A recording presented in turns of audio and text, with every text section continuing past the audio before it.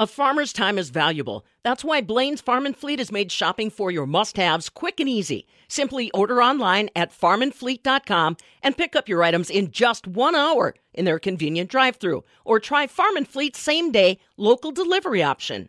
You may not think that frogs and water quality have anything to do with cookies or shelf-stable goods.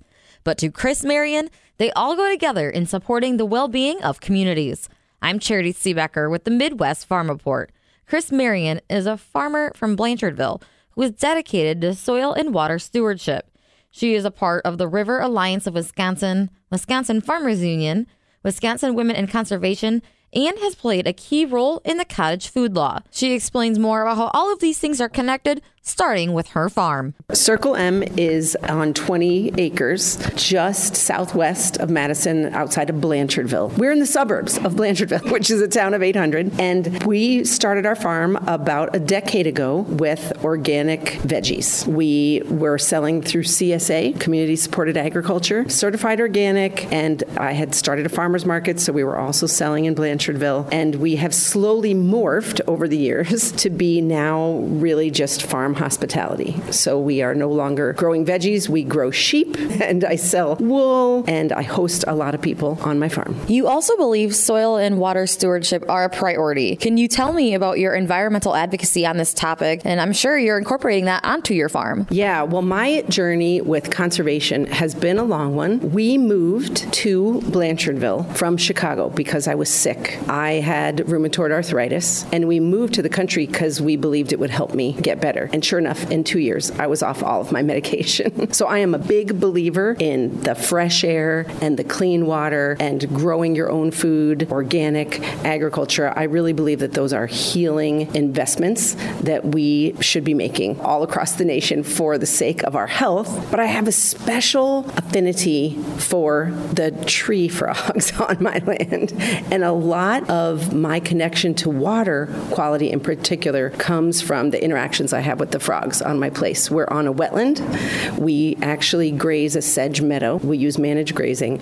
And the health of the frogs and the other wildlife lets me know how I'm doing with my sheep.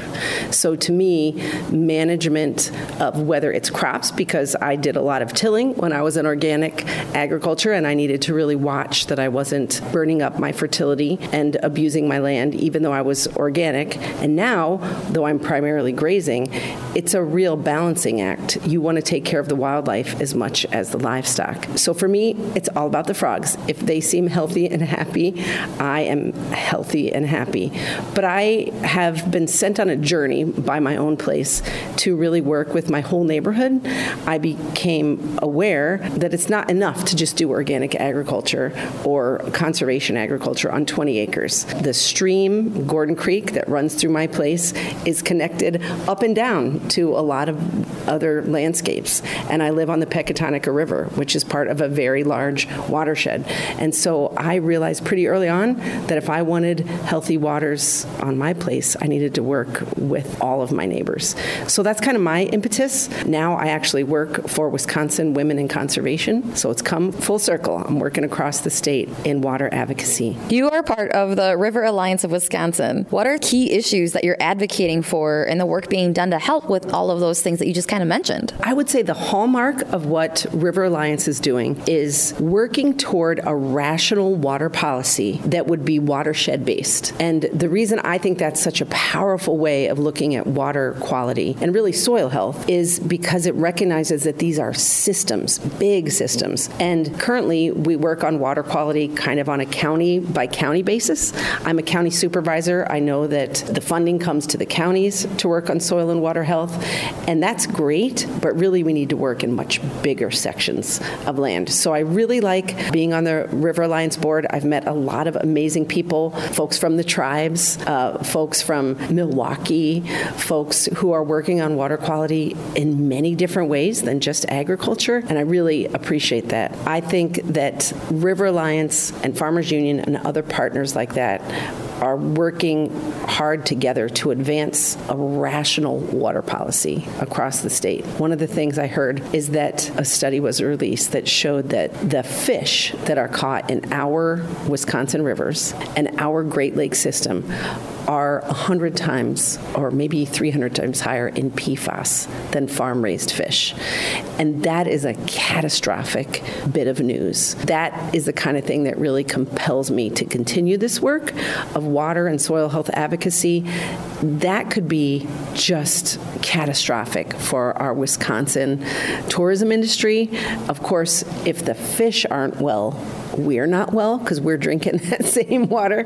And I think it is high time we woke up and took water quality seriously. And that's why Farmers Union voted as a body, as members, that water quality issues were going to be one of our top policy issues for this year. Those experiences have really played a role into your life and made you so passionate. And they've also, I'm sure, played a role into some of your most recent endeavors. Can you tell me about your work on the cottage food law, which allows Wisconsin food producers to sell homemade, shelf-stable, or unbaked goods from their homes? Can you touch on how that was started, why it was a need, and take me through what that is? Yeah, you would think that fish and water and cookies have nothing in common, but for me they have everything in common because I love living in a small town. And I think Wisconsin is still pretty unique in the nation in that we still have a lot of thriving small towns. We still have a lot of thriving small and mid-sized farms. That's becoming rarer and rarer across the nation and the world. And for me, having the ability at home cottage food producers to sell to their neighbors is a tremendous part of building strong local economies. So for a decade, I have been in a fight with a bunch of friends, which has now grown to a couple thousand friends who are fighting for cottage food freedoms in this state.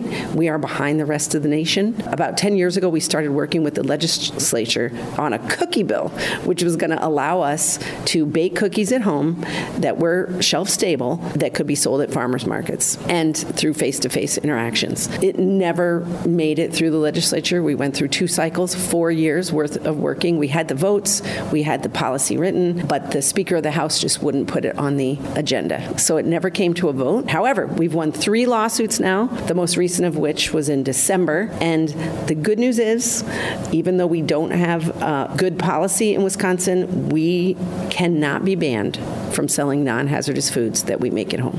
So you mentioned you have 1 lawsuit, but it's still not in legislation. Can you explain what's next then? Well, we never know what's next. There's now a Wisconsin Cottage Food Association, a couple thousand people working together with a nonprofit law institute, the Institute for Justice, who has represented us in these 3 lawsuits. We just want to make sure that people cannot be fined thousands of dollars for baking cookies. That's bottom line. People want to roast coffee, they want to make macarons, they want to sell gluten-free bread, and consumers want to get as close to the source of their food as possible. For me, the ideal thing that would be next is some kind of commission on cottage food that could look at the whole landscape and help small business owners negotiate the very confusing landscape when you have no policy, but you actually have a winning lawsuit. It makes it confusing for people. So we want small businesses, we want thriving local economies, we want robust farmers markets, and we want small farms to have more opportunities. That was Chris Marion, a farmer in Blanchardville, an advocate for the agriculture industry through her extensive leadership of the River Alliance of Wisconsin, Wisconsin Farmers Union, Wisconsin Women in Conservation, and her role with the cottage food law. From the Midwest Farm Report, I'm Charity Seebecker.